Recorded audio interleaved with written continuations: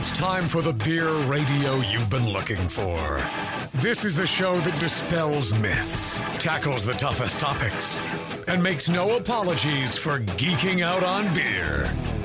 Hosted by two guys that drink before they think.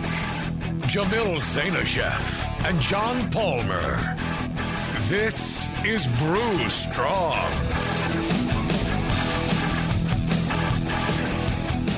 Hey, howdy, hey, my brewing brothers and sisters. Back with another episode of Brew Strong. And today, my guest is my dear friend, Mitch Steele from New Realm Brewing out in Atlanta and Virginia Beach. How's it going, Mitch? Good. How are you, Jamil? I'm fine. Long time, no speak, right? I mean, it seems like it's been forever. Yeah, it's been like at least a month or... or possibly 30 seconds. We're doing back-to-back shows. You're kind enough to give me 2 hours of your time, and God knows it may bleed into 2 hours and 15 minutes or something like that. I don't know. It's okay. It'll be fine. It'll be fine. You're a very reasonable and kind friend.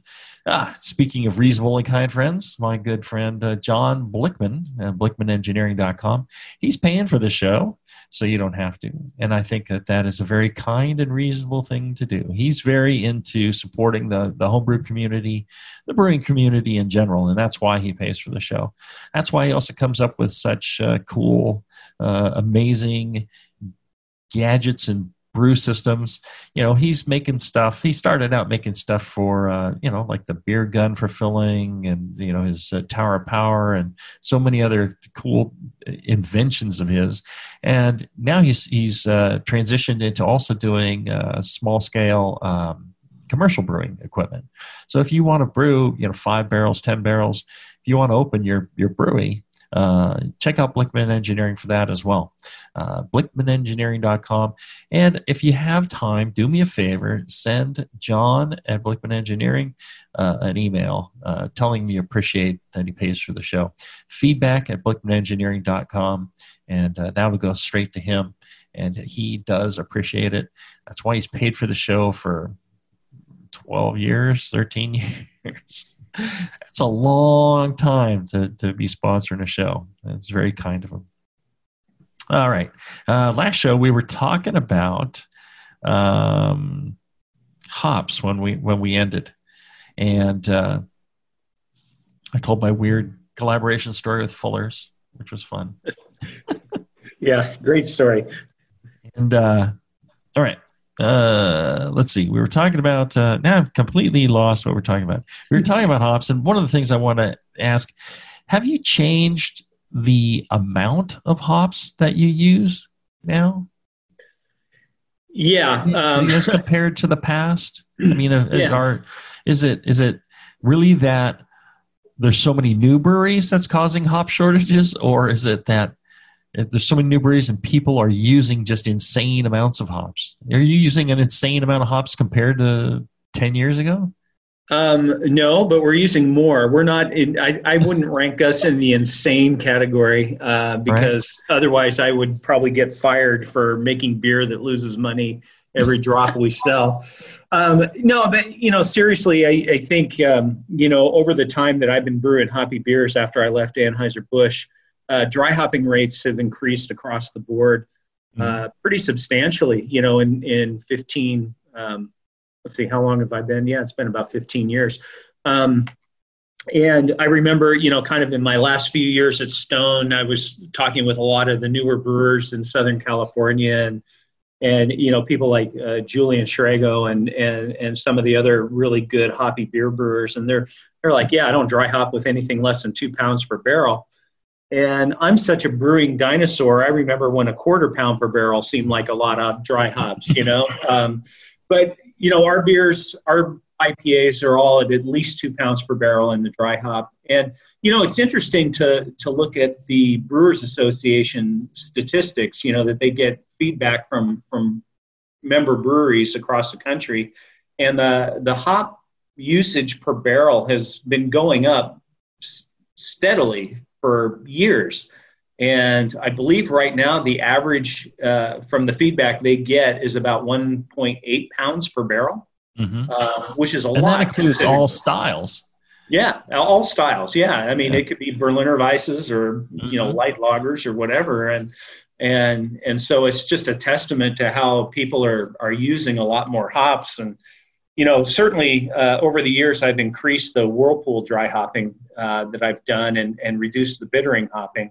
That's been a real significant change. I ended up buying when we started, thinking I was going to brew beers like I brewed at Stone, and buying a whole bunch of Warrior hops and contracting them. And I'm sitting on, a lot right now, just because the beers we're brewing are not heavily bitter hopped as I anticipated. So, yeah. So if anybody needs any Warrior hops, hit me up.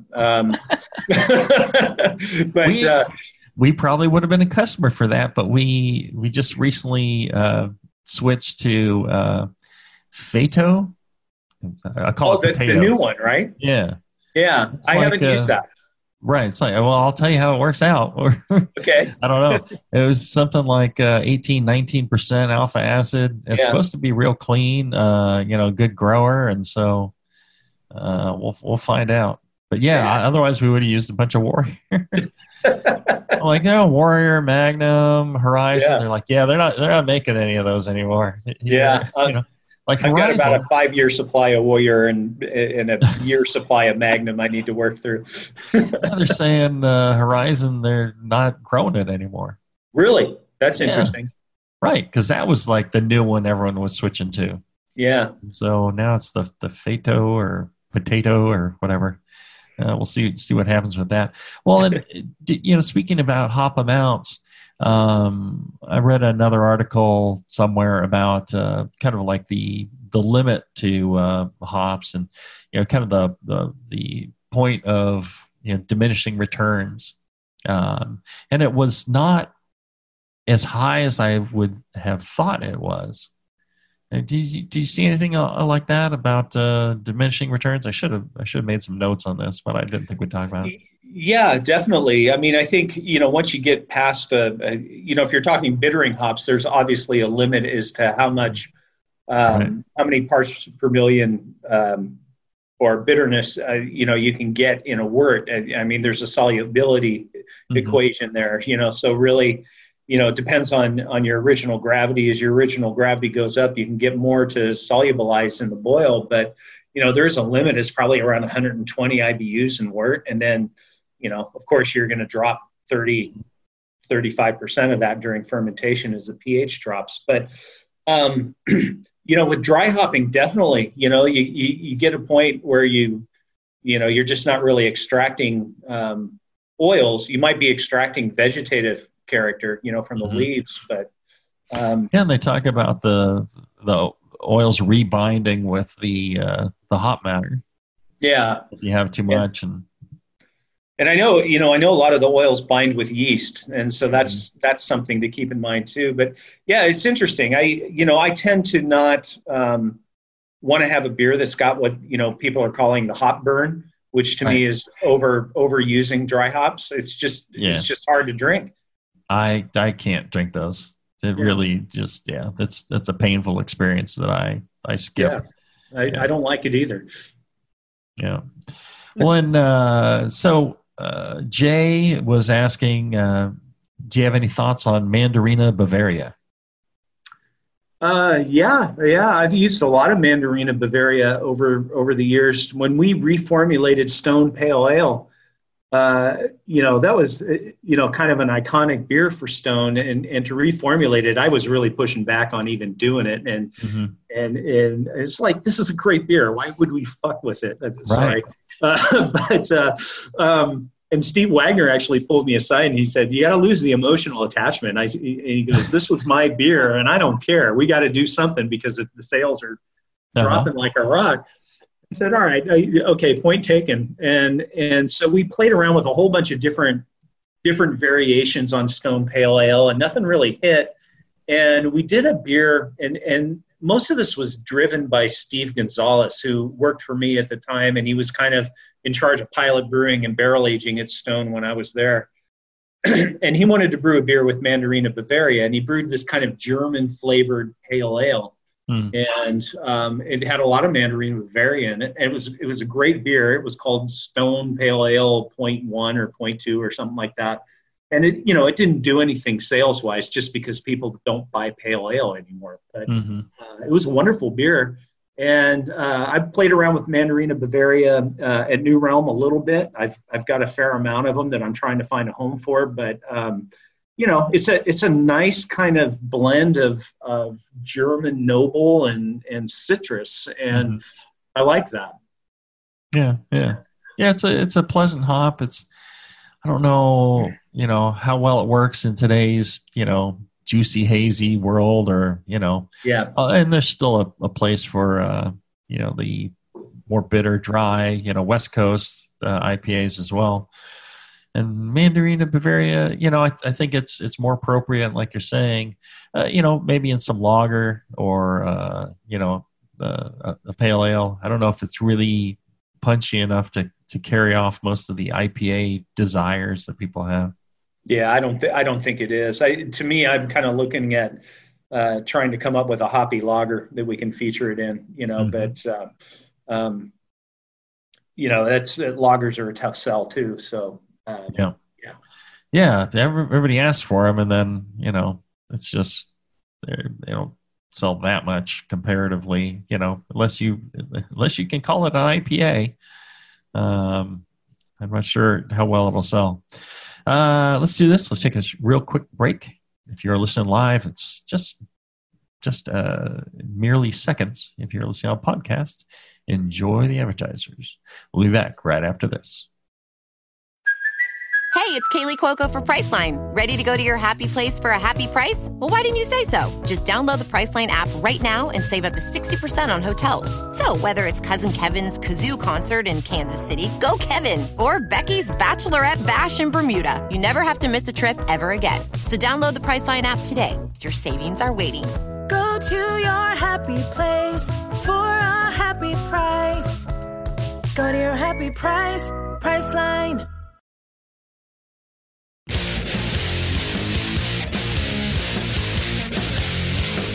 Back to the two guys that know how to turn beer into beer.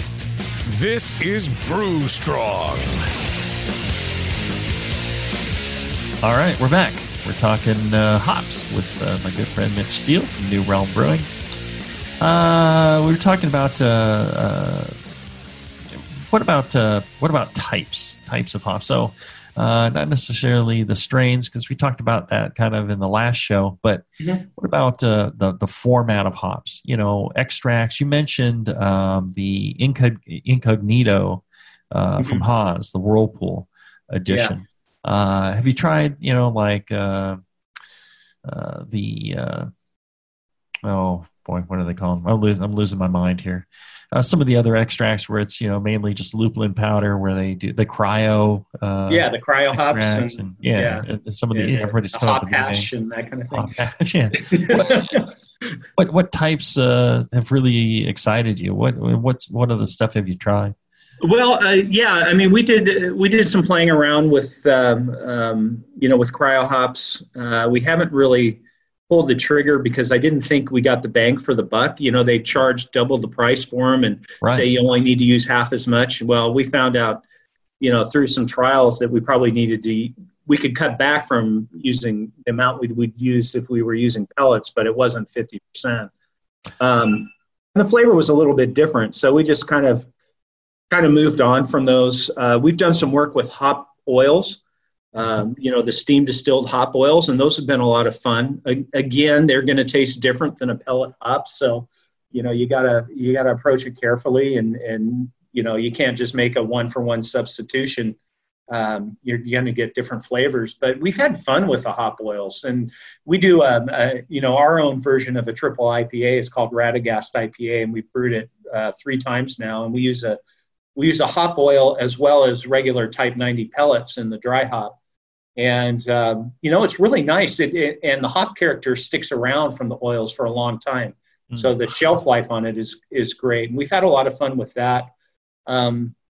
The Incognito product from Haas is really interesting, and I think they're doing Mosaic and Citra and Sabro and maybe something else. And like I mentioned on the first part of this, the flavor carryover into the fermenter was pretty impressive with that product. And the whole point of these products is when you're talking using an extract or a liquid hop or whatever, is to get more beer off your process, right? And increase your yield and decrease your losses due to hop material soaking up all your wort or your beer. And they do work for that, definitely. You just have to approach the flavor side of it with some caution, because it's going to be different. Yeah, I've tried a number of those hop oil extracts, and some of them, especially when they're steam distilled, there's such a wild difference between some versus another that I taste some and I'm thinking, this is just like water. I would I would have to throw in 100 barrels of this stuff to get any flavor. I'm always it's kept me from really pulling the trigger on using any at all, because I'm just concerned. There's another place that was, I think they're out of Colorado, that you ship them your hops, and then they charge you like, I don't know what it is, like $1,600 processing of like per pallet or whatever it was into this oil, and the oil tasted fabulous. Yeah. But they didn't have any hop contracts. They didn't supply any hops. They would just process your hops for you and send you the oil. And the oil was amazing, the most intense and clean, true hop character oils I've ever come across. But the price is pretty high, and I'm not sure exactly how we use it. But this is another odd one. But we've tried a number of things. Yeah, it's fun, and that's the fun part of brewing, is trying these things and seeing how they work. But there's you have a financial responsibility to the business as well, and if you're spending buku dollars on creating a hop oil, you may not be gaining that much from doing it, right? Yeah, well, everybody tells you you're gonna gain this or gain that, and that's how you're going to make more money off of whatever. I'm like, as long as if the beer turns out better, I'm in, but, I can't, save money and ruin the beer either. No, that's never an option, at least for most brewers. Well, and what about going to a different type designation of hops, like 90 to 45? I mean, is there a cost difference in that? Is there a gain in that? Again, the trials that we did, we did some trials again at Stone, when I had a staff that could actually run these things. And we brought in a bunch of type 45 pellets, and there was one supplier, and I can't remember who it was doing some sort of modified or enhanced type 45 pellet that they wanted us to check out. And so we did some dry hop trials with those versus regular type 90, same variety, and they were good. They were really good, but they were different.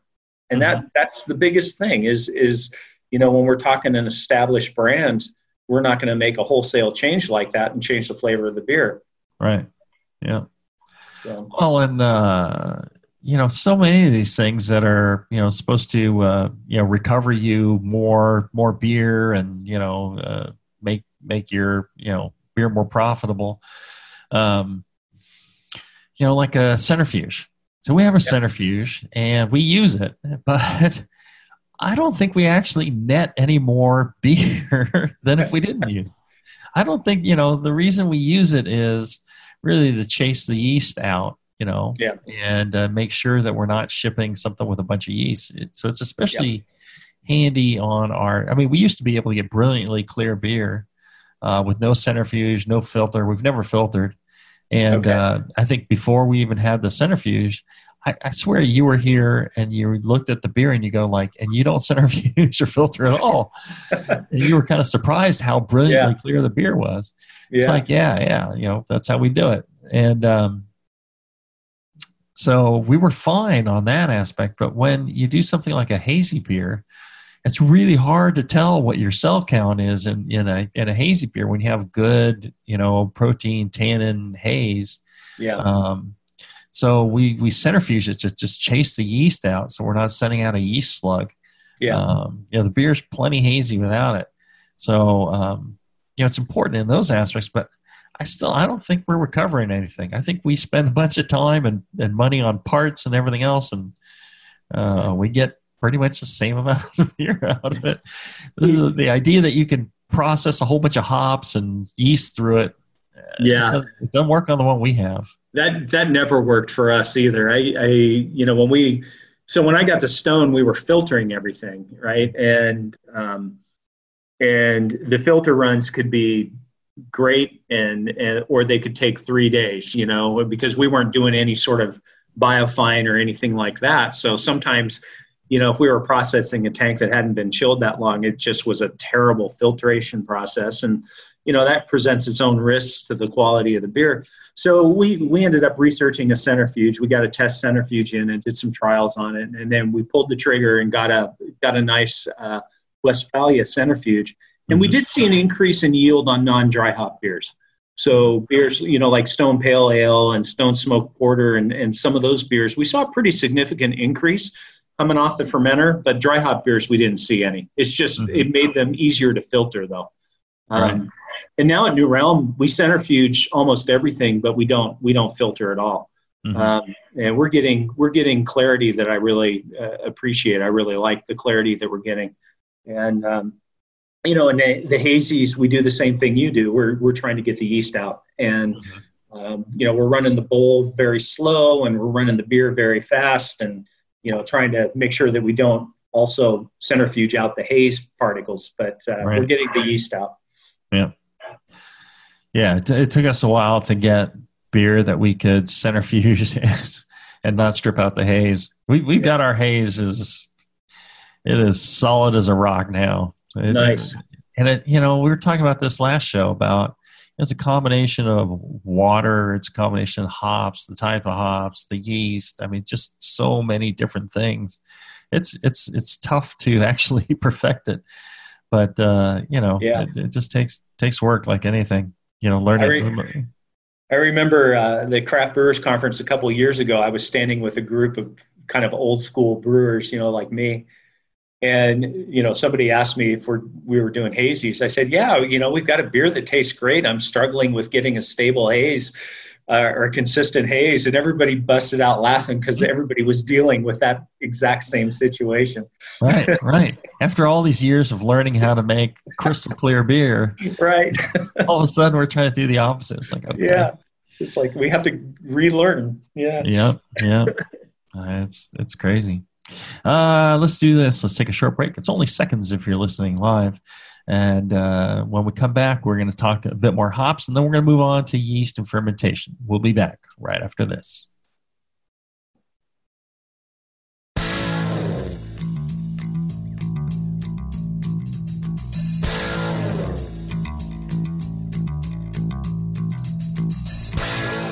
Learning to brew has never been so disgusting.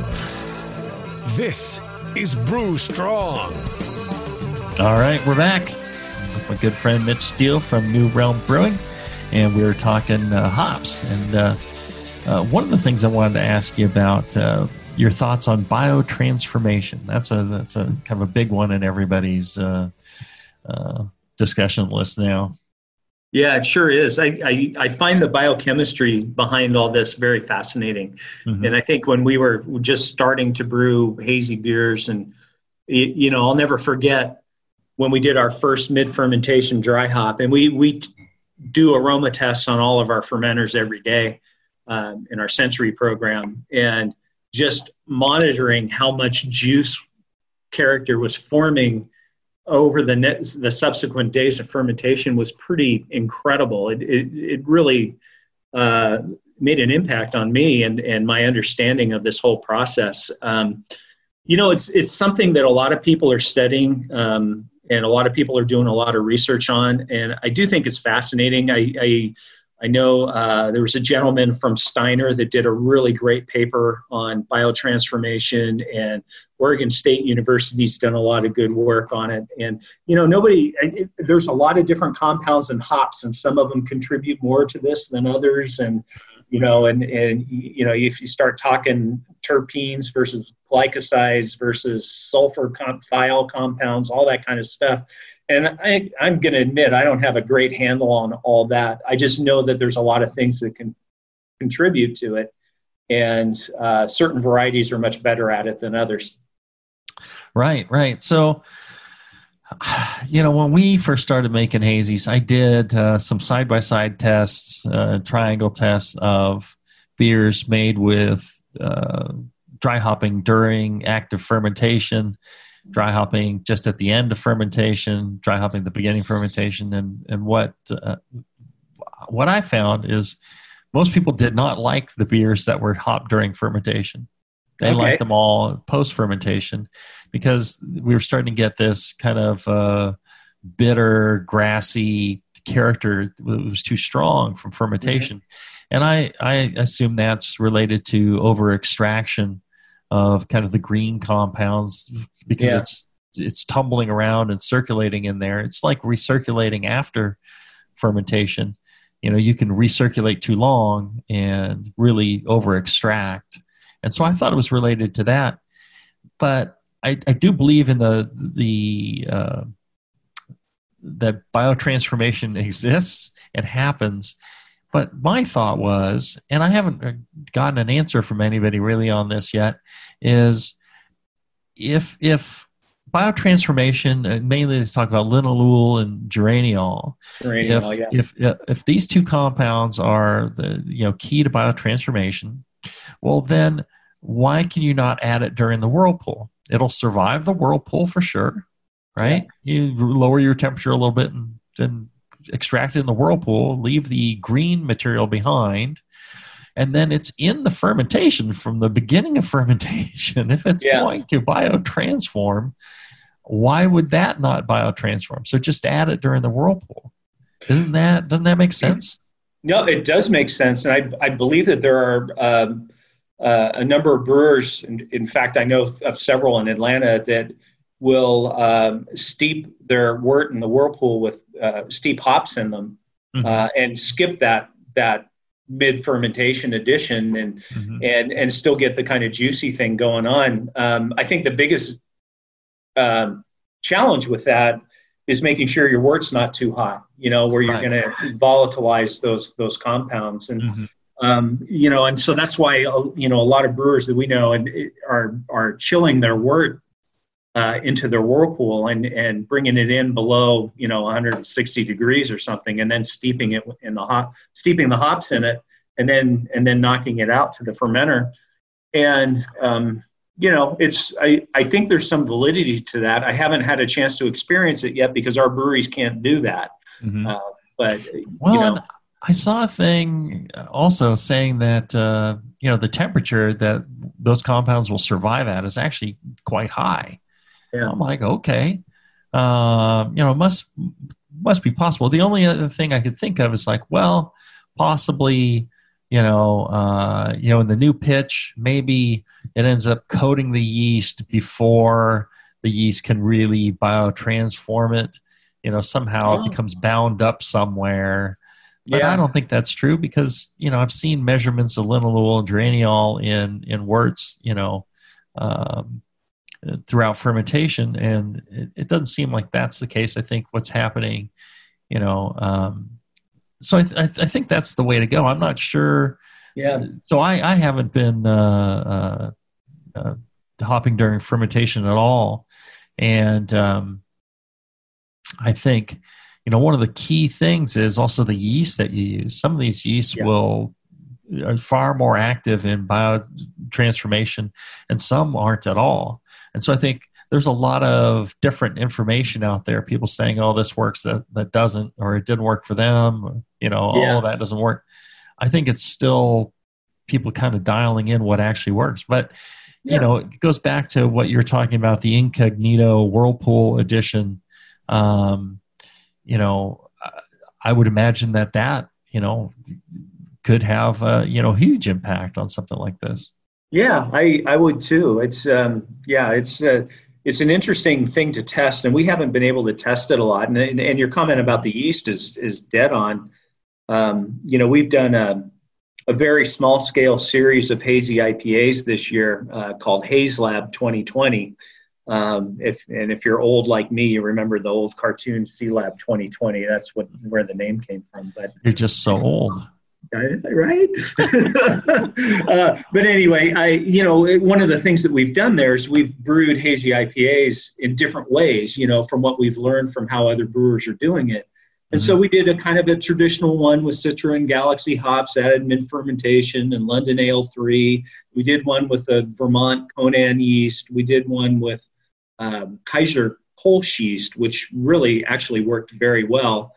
And then this latest one that we're doing, we're using a dry London Ale 3, which is the first time we've used a dry yeast in this beer. And we're trying to see if that might work better for us. But yeah, it's, we've definitely seen some differences with the yeast and its ability to biotransform. And we've kind of settled on London Ale 3 for our core hazy IPA, but we play around with other yeast strains as well. Yeah, one of the other things that we did was I just decided to throw in a box of Cascade in the Whirlpool. I'm just like, I don't think we're getting quite the mix of hop compounds that we want. And I'm like, box of Cascade. It definitely added to the overall fruity juiciness. Like regular Cascade, It added this, it became even more tropical. I'm like, wow, okay, there's something going on, and there's a fair amount of linalool and geraniol in Cascade as well. Yeah.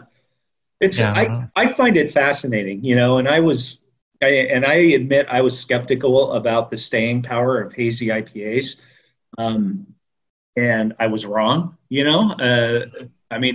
a real thing, and I've really over the past few years have come to appreciate the science that's behind these beers and how it impacts the beer flavor and all the research that so many people are doing on this, trying to understand it better. I think it's just fascinating to me. I agree. I think there's so much still to learn about this whole thing, and I think it's going fairly rapidly because everybody's focused on it. Yeah. I just want to throw a quick shout out to my friends at Brew Chatter in Sparks, Nevada. It's right next to Reno. If you're ever out in the area, it's a great shop.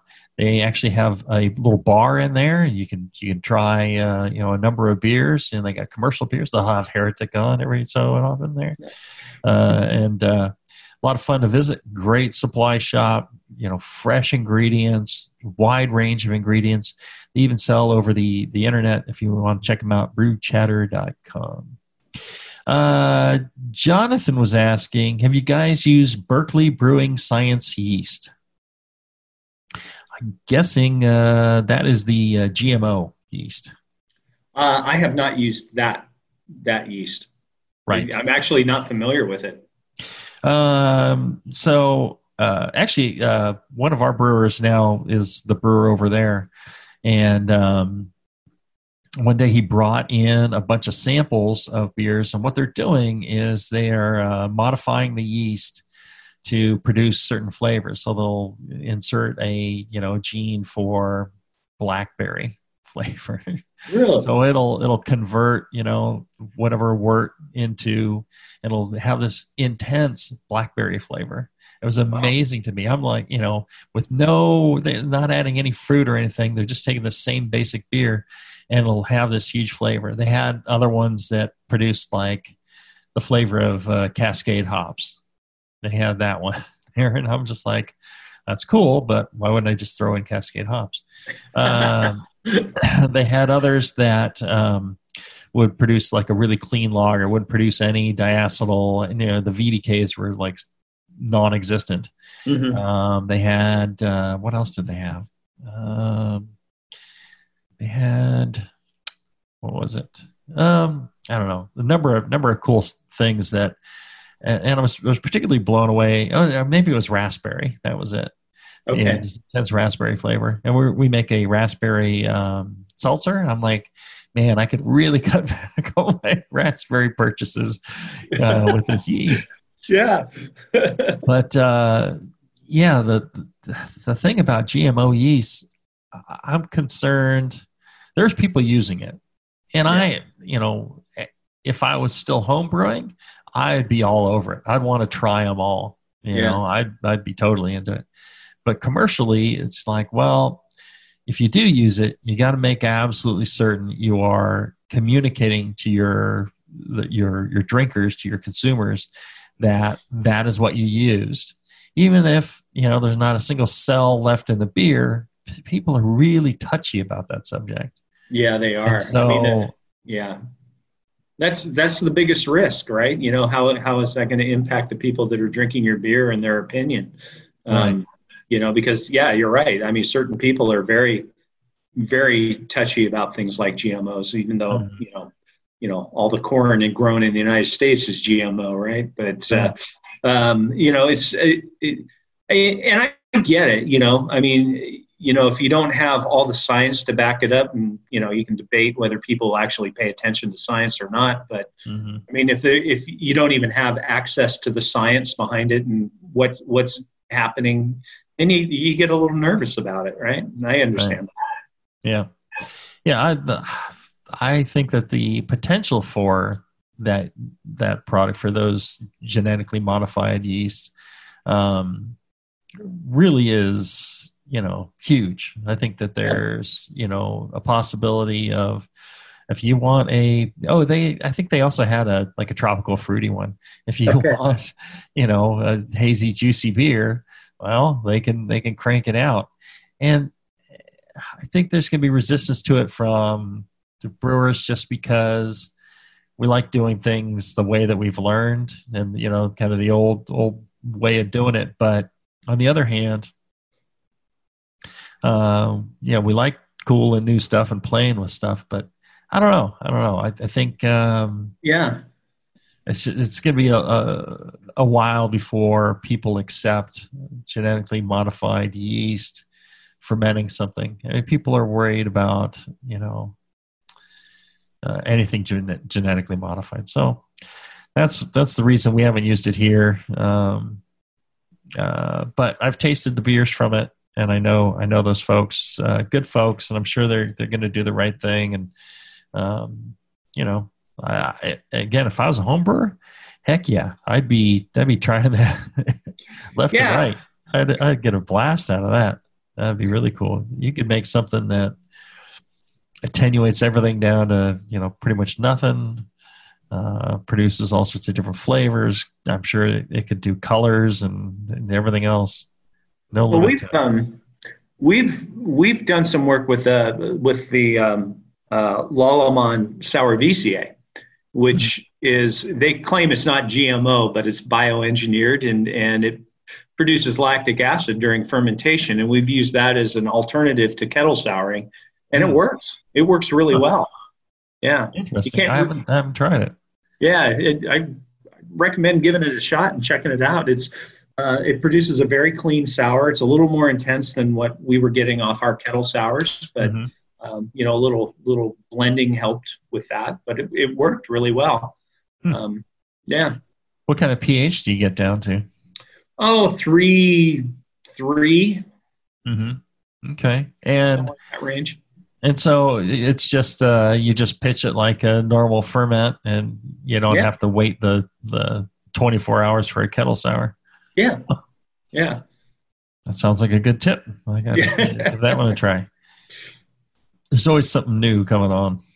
It's kind of cool. If you work at a brewery where you have the opportunity to try some of this stuff, it's always makes the job pretty rewarding, All right. Got to make myself a note. Now, what about your preference for the hazy juicy? You were saying London 3 is your current hazy juicy strain? Yeah, that was the one that was most consistent and also settled out after the fermentation the best. So that's what we've stuck with. Yeah, we're seeing different things. We tried a bunch of different yeasts, and one of the things that has struck me is the ones that are the best at producing kind of the fruity flavors and the best haze are the ones that are not as attenuative as others. It seems like you're getting a lower attenuation on some of these. Yeah, we've seen that too. Yeah, it's interesting, because some of these English strains aren't very attenuative, and right. It just is part of the equation, to figure out. But we make a 14% hazy beer called Fourth of Juicy. Okay, and that is a chore to get to 14%. So we'll start with a hazy yeast, and then we'll add some 001 as well, and then it's a cat and mouse game of dosing exactly with the right sugar and the right nutrients to get yourself up to 14. Yeah, that's tough duty. Wow. Yeah, we're having fun with that. We got 001 to go to 16.5%. Really? Yeah. Impressive. Yeah. Wow. We called that one amnesia juice. Great name. Oh, I remember back in the day, Rip Current Brewing down in Southern California did a quadruple IPA, and it was like 16%. And I was talking with Paul Sangster about it, who runs the brewing there, and he goes, "Yeah, it was really fun and really challenging, and we're never going to do it again." I'm like, "Yeah, okay, I get it." Well, I'll have to send you. I've got some spreadsheets on the solubility of dextrose that we worked out. So temperatures and solubility and the volume change and how it changes your ABV, your potential ABV. Really? Because the problem for most people is you can't add a high enough concentration sugar. I mean, you could add the sugar by itself, right? But none of us wants to add dry dextrose into our beers because it's full of bacteria. Yeah. So what we want to do is pasteurize it in water. But if you add water to your beer, you're going to have trouble getting your gravity up to increase your ABV. And so we worked out, we did some lab work and worked out essentially a spreadsheet that'll give us the numbers for getting whatever ABV you want. It'll tell you the temperature change in your beer, a bunch of stuff. I'll have to send it to you. I think you'll get a kick out of it. Yeah. When we do our collab, we can go, let's do a 20%er. Come on. Yeah, why not? You only have to sell 20 barrels. It's fine. Yeah, Tyler would love that. He's our head brewer in Atlanta. He's a good brewer. He likes doing stuff like that. Cool. All right. What's your yeast preference on lagers? When we started up, we were trialing 3470, which is the Weihenstephan yeast, and then we were also looking at the Augustiner strain. We wanted a pretty authentic German lager yeast, and we ended up settling on 3470. Mostly because it didn't throw as much sulfur as the Augustiner strain did. We've been doing some beers with a Mexican lager yeast, and we like those for something that's not supposed to be, German style lager. But yeah, those are the ones that we've kind of used. At Stone, we used the high pressure lager yeast for a little while, and that was kind of a nice thing to be able to ferment a lager at a warmer temperature and get it through the brewery. A little quicker, but I think we definitely wanted to go more traditional with our beers at New Realm when we started up, with a we've got a nice German Pilsner that we do, and we wanted to use German yeast in it. I think it's critical to an authentic, German lager, just to use a German yeast. How did you feel the high pressure lager yeast worked? Did you feel it was a good authentic lager, or did you feel it was, the ones I've tasted, it's just like, well, yeah, it tastes lagerish. Yeah. I mean, it was clean. It didn't have the ester character that an ale yeast would have provided, but it wasn't particularly lagerish to me. It was just kind of clean. Right. Which was okay, but that wasn't what we wanted to do with the beers we were brewing at New Realm. Right. Yeah. I want to make a beer here that I can tell people this is what, a Munich Helles tastes like in Germany. If you're in Munich, this is what it tastes like. Yeah. I always want to, get to that point. Especially, when we're doing so many other things, I think it's the one thing you can't really go out and be weirdly creative with. Yeah, I agree. I mean, if you're setting out to brew a traditional style, just brew the traditional style, and don't get too crazy with it. Now, that being said, I've had a lot of Pilsners recently that were had low-level dry hops of American hops, and I thought they were just beautiful. So they moved away. The brewers moved away from the noble hop profile, but it made for a very nice beer. And so there are limits, but there are things you can do within those limits to really separate yourself out and do something pretty cool. Now, what about Belgians? Do you do much Belgians there? Not a lot. We do a few. We do a triple every year that we've really dialed in a nice recipe for that, and most of that goes into barrels. I was a big fan of Curio when that first came out from Allagash, and always loved the idea of, after I tasted that beer, of aging triple in bourbon or Jack Daniel's barrels or whatever. And so we brew a batch every year and throw it into wood. First year we were open, we released it and it did pretty well. We did a kind of a wit beer this past summer that went into a variety pack that came out pretty nice. It had passion fruit and tangerine added to it, so it was a bit of a departure from a standard wit, but it had a lot of wit character to it. So, and I haven't brewed a lot of wit beer, so I was pretty happy with the end result. Yeah, but it's those have been fun. And what yeast are you using for your West Coast beers? We're using Cal Ale yeast. Yeah, it's hard to beat that at Stone, and after years of entering Great American Beer Festival and World Beer Cups and seeing all these brewers that were using Cal Ale yeast win in the IPA categories, I just made the call. I said we're going to use Cal Ale yeast in our IPAs. Yeah, it's kind of become the de facto. I know people like to try and use something else, but there's just something good and reliable and great flavor and great balance to it. So. Yeah, it's definitely a proven yeast strain, and it works really well. It didn't work in our hazy. The first time we tried a hazy, we fermented it with Cal Ale yeast and it didn't work. But and that's what kind of prompted us to start trying some of these other yeast strains that people were recommending. But I love the yeast. I love Cal Ale yeast for just about every ale that we brew. Okay. Well, and finally, let's see here. Did I take my final break? Did I take 3 yet? I don't think I did. All right. So one last real quick break, and then we'll be back right after this.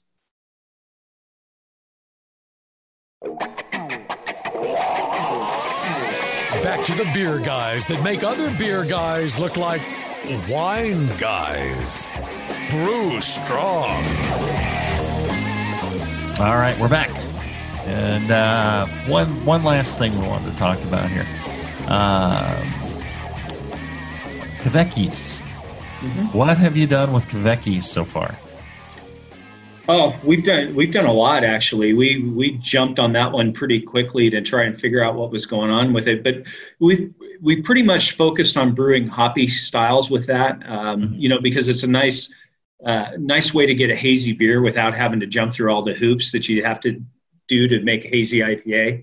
And you get a lot of tropical fruit from the yeast. And Tyler, our head brewer in Atlanta, has really done a lot of work with a couple of different strains. We've used the Voss strain and we've used the Harnendal strain, and kind of settled on Harnendal for hoppy beers. And we don't let it go up, to 95, 98 degrees. We cap it at about 85 because our feeling was that we were losing some hop character when it got that hot, that maybe it was volatilizing off or doing something, but we were getting better hop character with a slightly lower fermentation temperature than what people, say to do with that yeast. But it's been pretty good. We did a beer just recently called T-Flex Double IPA that was fermented with Harnendal. And it's a nice hazy beer with great tropical fruit flavors. We used Australian hops and the Harnendal yeast, which throws a lot of pineapple, and so we got a really nice fruity character on the beer. We've been brewing kind of a wheat ale with the Voss yeast that originally was fermented with a different yeast, and then when we tried it with the Voss yeast, we liked it better. And the original name of it was Unexpected Turbulence, and after we started using the Voss yeast in it, we started calling it Expected Turbulence. And that was a regular for about a year in our pub, but it never really got a stronghold. And we've done some similar beers to that for special releases. We did a charity beer for a guy who started a program called Bottle Share in Atlanta. And we did a beer with I think it was Harnendal on that one, but it was, like a 4.5% pale ale that was hazy and really fruity and went over really well. Randy was saying he just drank T-Flex last night. He says, fantastic beer. Rivals Treehouse beers. Really? Well, that's quite a compliment. It's Randy. Thank you. Randy's not your son, is he? No. Your father? No. Wow. Okay. Yeah, those are usually the two people that compliment my beers. Yeah.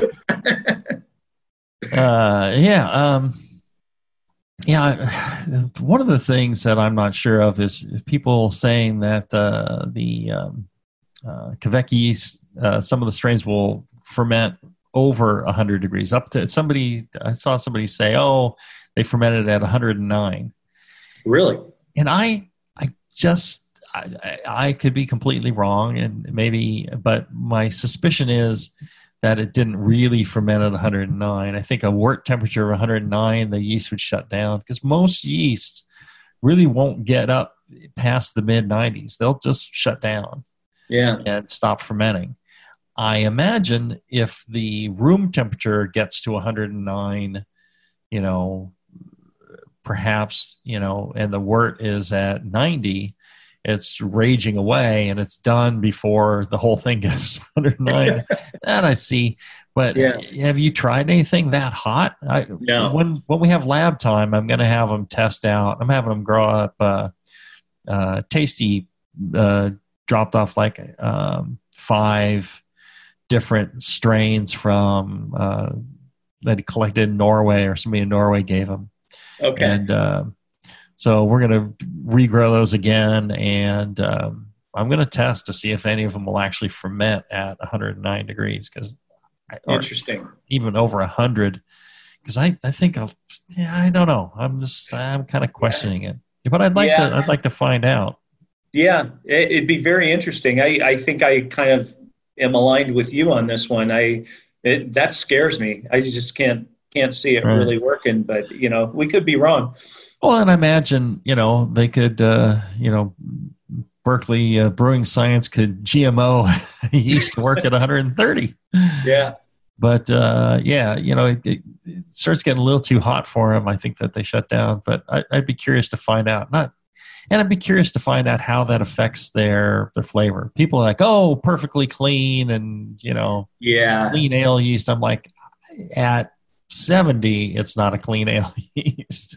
Right. Our experience, and this is what Tyler did a lot of work on, was, when we fermented at the recommended above 90 degree Fahrenheit, the yeast started getting a little saison-ish.